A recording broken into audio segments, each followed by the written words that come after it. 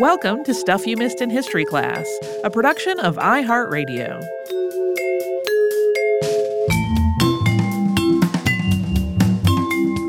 Hello and welcome to the podcast. I'm Tracy V. Wilson. And I'm Holly Fry.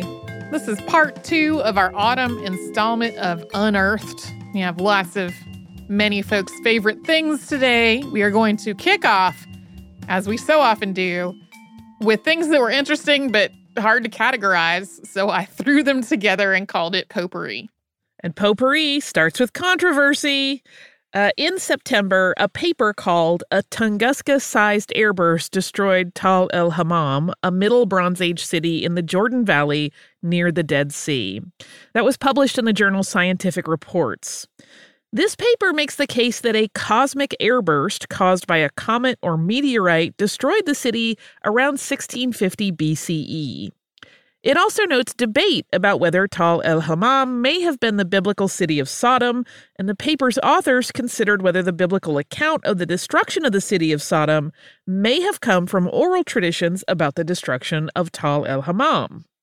So this paper argues that this was a massive, incredibly destructive, high-temperature event, shattering the bones of the people who were killed, melting pottery and mud bricks, and creating a destruction layer really rich in charcoal in the archaeological record. There have been multiple Twitter threads by physicists, bioarchaeologists, and other experts questioning or criticizing various aspects of this paper, like that there really wasn't a lot of bone used in the research, and that the researchers were not sure whether the bones that were studied were human or animal, or that the way the mud brick had fragmented is really typical in other excavations of similar structures that are not suggested to have been destroyed in a massive air blast, or that pottery being intermingled with mud brick isn't evidence that pottery was violently blasted into the walls. Pottery pieces were commonly used to help bind the brick. There's really a lot going on here, and some of the people involved with writing this paper definitely do believe that Tal el-Hammam is the biblical city of Sodom, while a lot of the paper's critics definitely do not.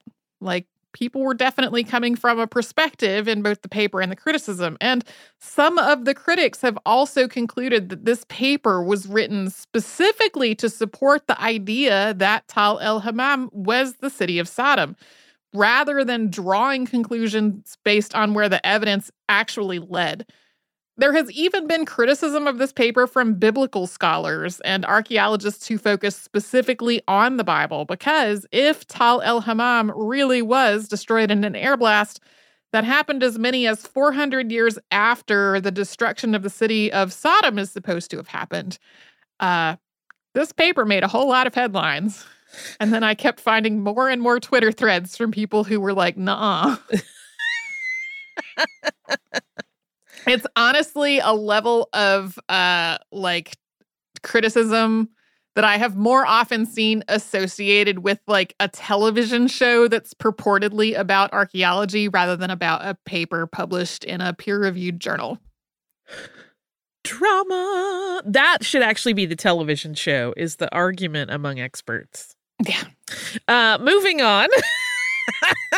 Archaeologists in Gloucestershire working ahead of a new development have unearthed a number of objects, many of them dating back to Roman times, including a statuette believed to depict the goddess Venus. This piece is small. It's just about 17 centimeters tall, and it's made of pipe clay, and it's in very good condition. It was most likely worshipped as a religious icon, possibly at someone's home altar. Other finds at the area include the foundations of Roman-era buildings. Archaeologists in the Orkney archipelago have unearthed 2 stone balls, each of them about the size of a cricket ball, from a tomb there. This tomb dates back to about 3500 BCE, and it's currently being lost to erosion and sea level rise. Earlier excavations were carried out in the surrounding area back in the 1980s, but archaeologists have gone back to try to find as much as they can before this whole area is underwater. About 500 similar balls have been discovered in Scotland, and they seem to be unique to Scotland. Although there are several possibilities for how they were used, the most common is that they were throwing weapons. In terms of these two specific balls, one is intact, spherical, and polished, and the other has split. Moving on, when Europeans started arriving in North America in the 15th and 16th centuries, they, of course, brought lots of European goods with them. They brought their own supplies as well as trade goods and gifts. But for the most part, these goods were not evenly dispersed through the indigenous communities that Europeans came into contact with. Especially at first, Europeans tended to give them to or trade them with people they saw as being more elite. So today, archaeologists tend to find smaller numbers of European goods kind of clustered together in contexts that are associated with indigenous people of higher status, or at least indigenous people that Europeans would have interpreted as being of a higher status. That's not always the case, though. Researchers in Mississippi have found a trove of more than 80 metal objects that likely date back to Hernando de Soto's expedition through what is now the southeastern United States in the 16th century. In early 1541, de Soto demanded that the Chickasaw Nation provide him with hundreds of porters to help carry his expedition's supplies. He also demanded they supply him with women. This followed months of escalating tensions between de Soto's expedition and the Chickasaw Nation, including de Soto's execution of 2 Chickasaw people. So on March 4th, 1541, Chickasaw archers attacked de Soto's encampment. De Soto retreated and regrouped, but the Chickasaw attacked a second time, ultimately driving de Soto out of the area entirely, in spite of the Chickasaw being heavily outnumbered. As de Soto's force fled, they left behind all kinds of supplies, including metal chains that de Soto had brought to shackle indigenous people with, including captives and people that the Spanish enslaved. There were also objects like axe heads, nails, and blades, which the Chickasaw recovered from the battlefield and repurposed for their own use, including reshaping metal objects and tools to more closely resemble their Chickasaw-made counterparts. Those were often made of bone, stone, or cane. In the words of lead author Charles Cobb, quote, "One of the most stunning things we found is an exact iron replica of a Native American stone celt, or axe head. I've never seen anything like this in the Southeast before." The U.S. government removed the Chickasaw Nation from its traditional homeland to what's now Oklahoma in 1837. This find was part of archaeological work that started in Mississippi in 2015 at a site called Stark Farms, and the research was co-funded by the Chickasaw Nation and its Chickasaw Explorers program. Fieldwork at Stark Farms was initially started in part to provide an archaeology fieldwork program for Chickasaw University students. The objects that were described in this paper, which was published in the journal American Antiquity in July, are being repatriated to the Chickasaw Nation.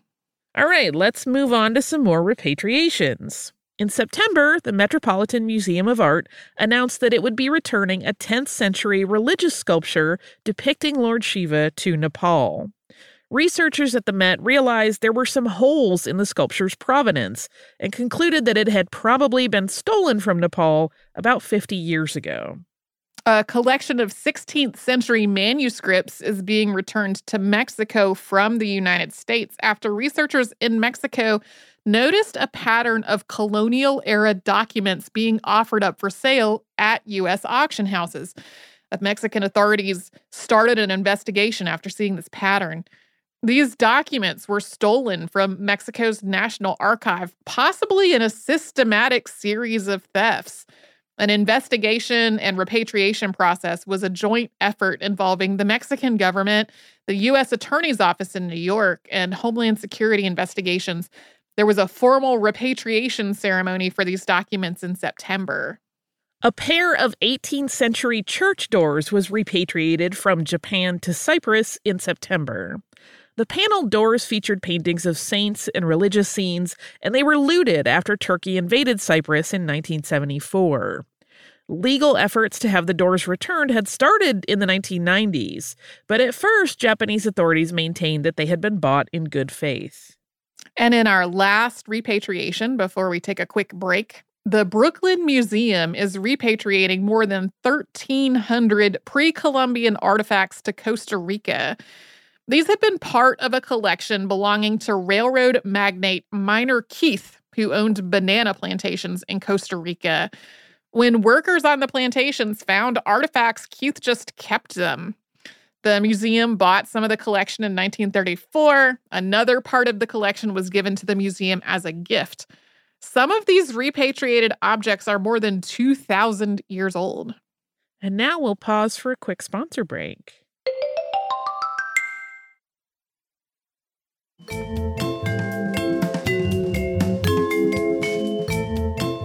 Next up, we have a couple of things that aren't exactly discoveries, but they are papers that have come out over the last few months, and they relate to how researchers approach the kind of work that we talk about on these episodes and the language that we use to talk about it. We've talked about discoveries made through remote sensing and non-invasive imaging technologies quite a few times, especially in the more recent installments of Unearthed. This can be a particularly useful method because it allows researchers to get a sense of what's under the ground or to get a clearer picture of the landscape without actually disturbing the area.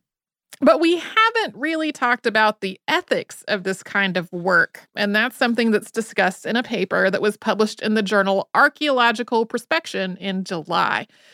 Basically, while it's true that things like drone photography, satellite imagery, and light detection and ranging, or LiDAR, those are all considered non-invasive, using them doesn't eliminate the need for researchers to approach their work and the communities that they're studying in a respectful and ethical way.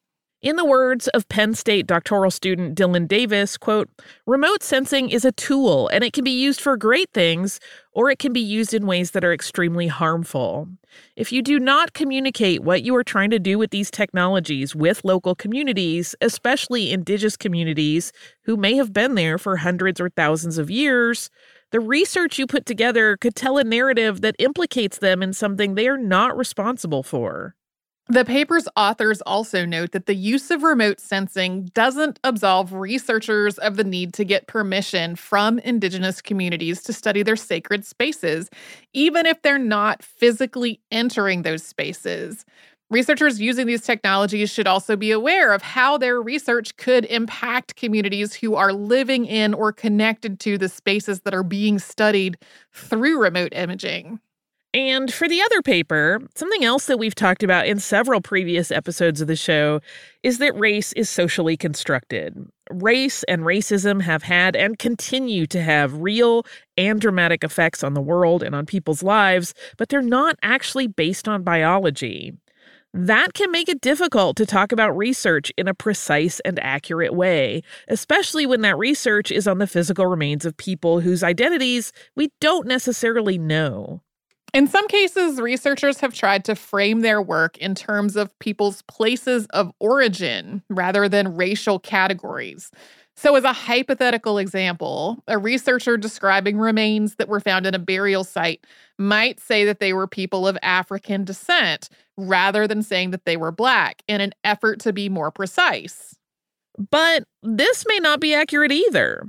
Research published in the journal Biology examined the papers that were published in the Journal of Forensic Sciences between 2009 and 2019. So the focus here was on forensic anthropology. But the same concepts exist in other fields as well. Researchers evaluated papers that referenced things like ancestry and race to see if their authors were using their terminology consistently, and they weren't. In the words of lead author Ann Ross, quote, "Inconsistent terminology opens the door to confusion, misunderstanding, and misuse within the discipline." And the team also found that researchers' descriptions of remains as having an African, European, or Asian origin also were not always correct. And in some cases, these places of origin were basically being used as synonyms for race rather than actually correctly saying where a person had come from. There aren't necessarily any easy answers here, not within a field like forensic anthropology, or even within something like our podcast, which is meant for a general audience made up of people from a variety of backgrounds.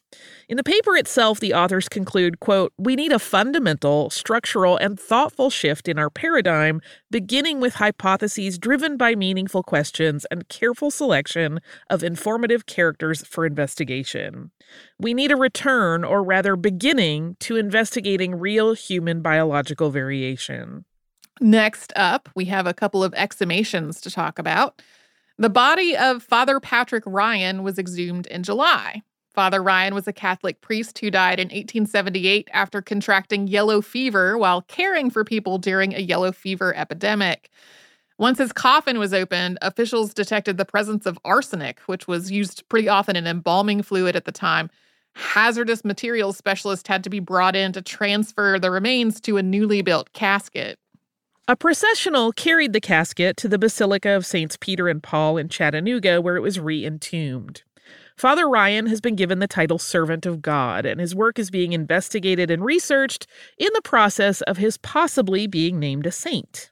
In our other exhumation this time around, historians, history enthusiasts, and others in Ireland have called for the body of Irish Republican leader Michael Collins to be exhumed. Collins was shot and killed in August of 1922 when the convoy he was traveling in was ambushed.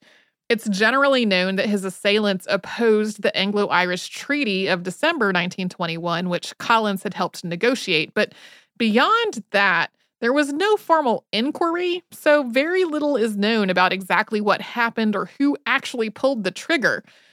Advocates for exhuming his remains hope that it would yield some new information about his death. All right. Lots of favorites here. Shipwreck time. Last year, we talked about a 17th century flout discovered in the Gulf of Finland.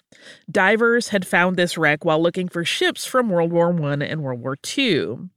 Based on markings on its transom, which were a picture of a swan and a year, this flout has now been identified as the Swan, built in 1636. Divers also took measurements and photos to make a photogrammetric 3D model of the wreck, and they're hoping to use all of this information to track down more about the ship in the written record.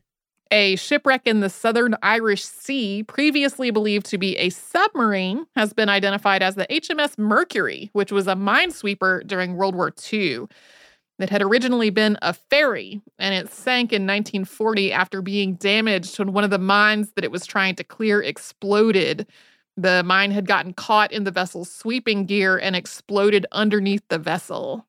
This work was carried out by maritime archaeologists at Bournemouth University and scientists at Bangor University's School of Ocean Sciences. It's part of ongoing work to try to identify hundreds of wrecks in the Irish Sea.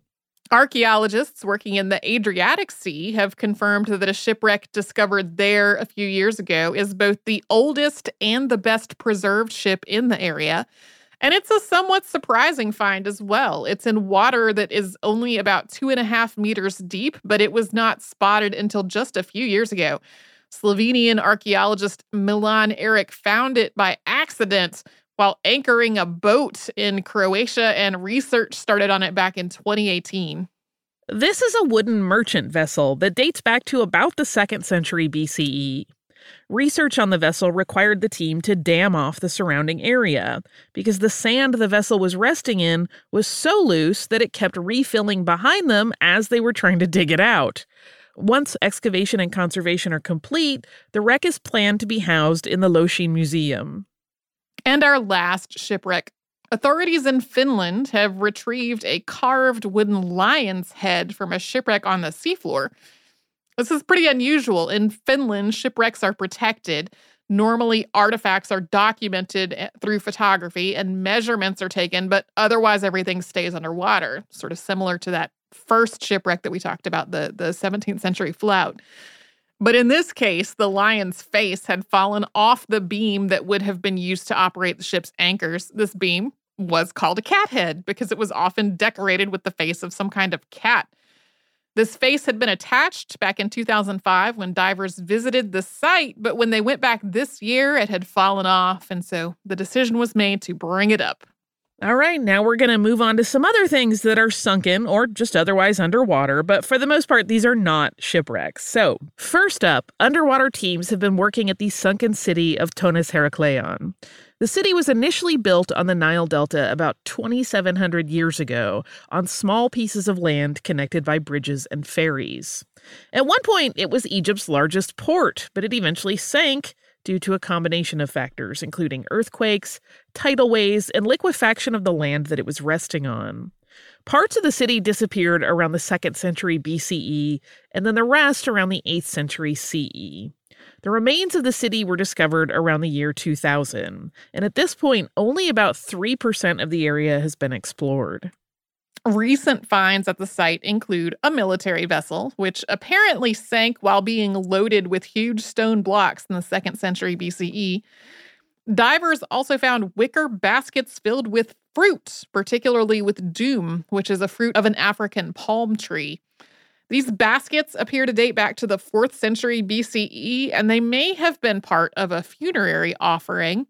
The baskets were found in the same general area as a large burial mound that was also home to Greek funerary offerings. A Roman road was found submerged in part of the Venice lagoon known as Treporti Channel. This doesn't just illustrate one of the areas of the lagoon that used to be accessible by land, it also suggests that there were Roman settlements in the area centuries before the city of Venice was established. This research was conducted using sonar, and they found evidence of 12 structures that would have been aligned along this road. One of the structures may have been a dock, suggesting that this road was situated on a sandy ridge that lay at the time along the lagoon, but now it's under it. Researchers from the University of Bern have dated underwater piles in Lake Ohrid in the Balkans, believed to be the oldest lake in Europe. This research involved the underwater remnants of about 800 piles, which would have supported the houses and other structures built on the lake. These piles are exceptionally well preserved thanks to the lack of oxygen at the bottom of the lake, and the oldest date back to the middle of the 5th millennium BCE. But this site seems to have been used for thousands of years, with settlements essentially being built on top of one another. The remains of these pile dwellings are the only ones from the Neolithic period in this region to be so well preserved, and research done in the area suggests that this was home to Europe's first farmers. Let's take a real quick sponsor break before we move on to some royal residences.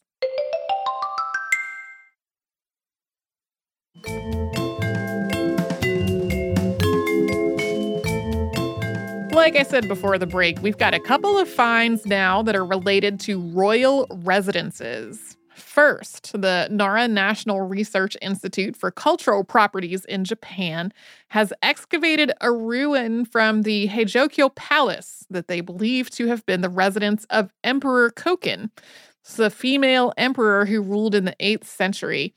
They unearthed the footprints of a rectangular structure that was dotted with about 50 pits. These pits would have held the pillars that supported the structure. They believe that this structure was in use for about 20 years. And a team from the Royal Agricultural University and Wessex Archaeology have found an early English cave house dating back to about the 9th century. The cave is cut from sandstone with windows and supporting pillars, and there's some speculation that it belonged to King Eardwulf, who ruled Northumbria until 806 and was later canonized as St. Hardulf. He was buried not far away from the cave house after his death. Moving on to some books and documents. In 2019, Michael Richardson from the University of Bristol's Special Collections Library found 7 parchment pieces from a very old manuscript telling the story of Merlin the Magician. These had been used as binding materials for 4 other volumes that were published around the turn of the 16th century. It's not clear exactly why these fragments were used as binding material, but it was incredibly common to repurpose parchment and paper from books and other materials once they were considered old or obsolete or otherwise no longer needed. Reduce, reuse, recycle. These fragments are from an early 13th century Old French sequence known as the Vulgate cycle or the Lancelot Grail cycle. And it's possible that they were one of the inspirations for Sir Thomas Malory's Le Morte d'Arthur. It's also possible that Malory's work is what led to these pieces of parchment being thought of as better suited for the scrap pile than for reading anymore. They may have been seen as more or less obsolete in light of Malory's work being available. These fragments were dated to the early 1300s, and the text itself was probably written between 1220 and 1225. So this is one of the earliest known copies of this text. In July, an English translation of this material was published as The Bristol Merlin, revealing the secrets of a medieval fragment. In addition to the translation, this book includes full-color images of the 7 parchment fragments. According to researchers at Yale University, a map known as the Vinland Map, which is supposedly a 15th century map detailing the northeastern coast of North America, is really a 20th century fake. Yale first announced the discovery of the map in 1965, and from there, people started pointing to it as evidence that the Norse arrived in North America well before Christopher Columbus's 1492 voyage. There were definitely Norse settlements on what's now Newfoundland that predated Columbus's voyage, so the map's inauthenticity does not undo all of that. It also appears that this map was intentionally created to be deceptive. It was made from pages that were repurposed from a 15th century volume called the Speculum Historiale. It had a Latin inscription on the back written over bookbinder's instructions about how to bind that volume. This overwritten note contains some instructions for binding the map into the Speculum Historiale. It's likely that the forged map was drawn on the Speculum Historiale's blank end sheets, and then those were removed and bound into another volume. That was a copy of the Tartar Relation. Both of these volumes were ultimately in the Yale collection, and researchers had access to both of them for as long as they needed to do this research. There were already questions about the map's authenticity before this point, and earlier research had suggested that modern inks were present in at least some parts of the map. But this research examined all of the ink used on the map, finding that it contained a form of titanium dioxide that was not used commercially until the 1920s. They didn't find evidence of the substances that would have been in 15th century inks like iron, sulfur, or copper. And last up in the documents and books, a signer's copy of the Declaration of Independence, which was found in an attic in Scotland, was sold at auction in July, with the buyer paying more than $4 million for it. This copy had originally been presented to signer Charles Carroll, and from there it was passed down through family in Scotland before being found by Edinburgh-based auctioneers Lyon and Turnbull. This is one of 201 copies that were commissioned by John Quincy Adams, who at the time was Secretary of State, and printed by William Stone, with only 48 of them known to still exist today. It is the last copy known to be in private hands. The buyer was the family of George E. Norcross III, who planned to preserve the document before putting it on display at Independence National Historical Park in Philadelphia. Next up, we have 3 different finds, all of which are trees, but they are 3 completely different types of trees. First, research into the family tree of Leonardo da Vinci has traced 21 generations of the family, including 5 family branches and 14 living descendants. The tree begins with Leonardo's ancestor Michel, born in 1331, and traces the family's lineage through nearly 700 years. This work has been going on for the last decade. This research contributes to an affiliated project, the Leonardo da Vinci DNA Project, which is an international project with a goal of determining whether remains reported to be Leonardo's really are his. This work could also help confirm whether artwork attributed to Leonardo really was his creation by evaluating any DNA the artist left behind while working on it. And our second tree, an excavation in China's Sichuan province has unearthed a shoe culture sacred tree made of bronze. This tree is truly ancient, dating back to the 11th or 12th century BCE, and it's also really, really intricate. There are flowers, fruits, and a solar wheel ornament branching off of a trunk that is held up by a three-legged base. It is so large and complex, and there were so many other ivory artifacts and other items in this same area that it took 4 months to fully excavate it. At some point, experts will probably try to reassemble it, but right now the priority is excavating the other sacrificial pits that are part of this complex. There have also been other bronze sacred trees excavated from these pits, and it is possible that they all belong to one connected piece. And our third tree find. Researchers at the Tree Ring Laboratory at Columbia University's Lamont Doherty Earth Observatory are studying the United States' old-growth forests by examining the joists and beams that were cut from those old-growth forests and used to build New York City. In this case, they're the ones that were used to build Terminal Warehouse in Chelsea in 1891, which were removed during renovations in 2019. This work has been spearheaded by Edward Cook, head of the Tree Ring Lab, whose other research included studying the timber used to make old houses and a wooden sloop. The timbers they found at Terminal Warehouse include longleaf pine that was at least 150 years old when it was cut, with most of the trees having been cut down in 1891 when the warehouse was built, or not long before that. The oldest of the trees had sprouted all the way back in 1512, and most of them had started growing sometime in the early 17th to mid-18th century. The team compared these timbers to previous research into longleaf pines that are growing today, including stands in the southeastern United States. And they found that the likely source for these specific timbers was eastern Alabama, not far from the Georgia border, maybe even into Georgia. Of course, the oldest wood frame buildings in New York used timber that was way closer to New York, but by the 19th century, most of those forests had been cut down, and New York builders were using wood that came from a lot farther south. They might have even figured out exactly where this lumber came from, suggesting that Sample Lumber Company near Hollins, Alabama, was a candidate.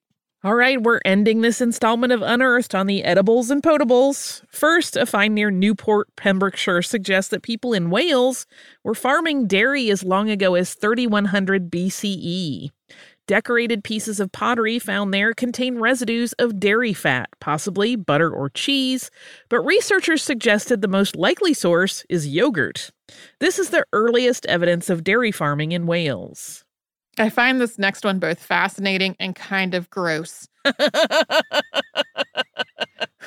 Researchers in Denmark have analyzed the gut contents of a bog body known as Tallandman. They found barley porridge, flax seeds, and a small amount of fish, which had been cooked in a clay pot to the point of being slightly burned. I feel kind of, unless this was, what folks actually liked eating, I feel kind of sad that Tallandman's last meal was kind of burned. The team, though, said that these gut contents were so well preserved that they could probably recreate the recipe for this meal if they wanted. Isotope studies into the remains of people who died in the seaside town of Herculaneum when Vesuvius erupted in 79 CE have added more detail to what researchers already knew about their diets. Earlier archaeological work had uncovered evidence of fish, shellfish, olives, cherries, peaches, lentils, and beans. But these isotopic studies suggested that nearly a quarter of the protein in these people's diets came from fish. That's about 3 times more than the typical diet of people living in the area today. And more than 10% of their calories came from olive oil. That lined up with previous estimates that Romans' diets contained about 20 liters of olive oil annually. Some of the news coverage of this research made me laugh really hard. Because instead of framing it like what we just said, it was more like people in the ancient Roman town of Herculaneum ate a lot of fish and olive oil. And I was like, no, really? Really? What? Are you telling me people on a coastal town in a place that is known for its olives are eating fish and olive oil? What? The research was a lot more specific and interesting than that. And also there was some suggestion that people's diets varied according to their gender, with men generally eating more cereals and seafood than women did. This was not universally true among every single set of remains that they studied, and it's also not clear exactly what might have led to this difference. It could have been something as simple as men being more directly involved in fishing and eating some of their catch to sustain themselves while they were at it. Moving on to a potable, researchers in China have found evidence of some of the earliest known beer consumption, probably done as part of rituals to honor the dead. This came from a study of 9,000-year-old pots from a mound that contained 2 human skeletons, as well as pits containing pottery vessels. Some of the vessels were painted and may also be some of the earliest known painted pottery in the world. 7 of the vessels found at the site were long-necked pots that were known to be used to drink alcohol in later eras. So to confirm that these earlier pots were also used for the same purpose, researchers tested the residues inside them. They found starches, molds, and yeast, which lined up with residues from fermenting beer. In this case, the beer was probably made from fermenting rice, grain, and tubers. And for our last food find, and our last find for this installment of Unearthed, remember that thermopolium we talked about last year? That hot food kiosk in Pompeii that was decorated with pictures of mallards, a rooster, and a dog that I was worried about, but everybody said it was okay. Well, it opened to the public for viewing in August. So we can all go see the dog and know that he was protecting the food. Yes. Once international travel is a little safer than it seems to be right now. So that's our Unearthed for October. We'll be back with some more of this. I am anticipating that the year-end Unearthed will probably not be the very, very first 2 episodes in January, just because of how, at this moment, it looks like our year-end time off is going to fall. Mm-hmm. So same thing happened, I feel like, this year. Probably will happen again. So do not fret if the very first episode of January is not Unearthed and you're really looking forward to it. It will be along very soon. It's coming. It is. And I have an email from Lizzie. And this is another email about Aleister Crowley. Lizzie wrote to say, "Hello, my dear historians. Always delighted to have a new episode, and I had my finger on the trigger to write you over Bodiam, but then you went even more local to me, and this is something I know from local lore. Mr. Aleister Crowley is said to have cursed our dear town of Hastings. I believe he was educated here for a while, and this might have even been where he was ill as a child. In any case, just to go with the way it's told and not to cite sources or look anything up, just to serve up oral history folklore to you direct from Hastings, he left, traveled all over the world, had all of his hedonistic adventures and wizard battles and what have you, only to end up back in dear old Hastings, an old and sick man. When he died here, he declared something to the effect of, 'Once you stay in Hastings, you die there.' I interpret it as something more akin to talking about his own condition, but he was so frightening to people. I can imagine talking of this curse could easily go from talking about himself feeling cursed, maybe as a result of one of those magic battles, who knows, or what have you, to it seeming to be a declaration on the town itself. The town is really lovely, and I can imagine people would return here to live in retirement, so who knows? I certainly haven't escaped it yet. The sad thing is there was a pub on the site of the home he died in, but it was recently demolished. I believe a small gatehouse building remains and maybe the site of his death, and the pub was in the main house set further back from the road and just enjoyed the notoriety for its marketing. I've heard a lot of accounts of it, and despite being something of a folklore scholar and really enjoying digging into the history of other places and stories, this one is so close to home, as in my roots to and from places I will literally go past that building very regularly.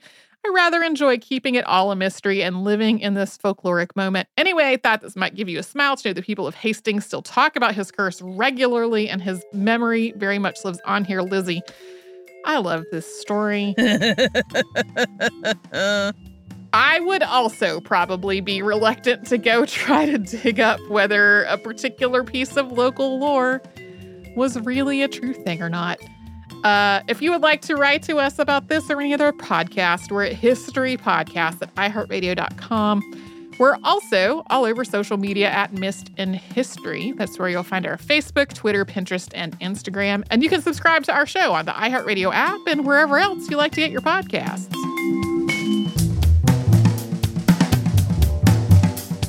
Stuff You Missed in History Class is a production of iHeartRadio. For more podcasts from iHeartRadio, visit the iHeartRadio app, Apple Podcasts, or wherever you listen to your favorite shows.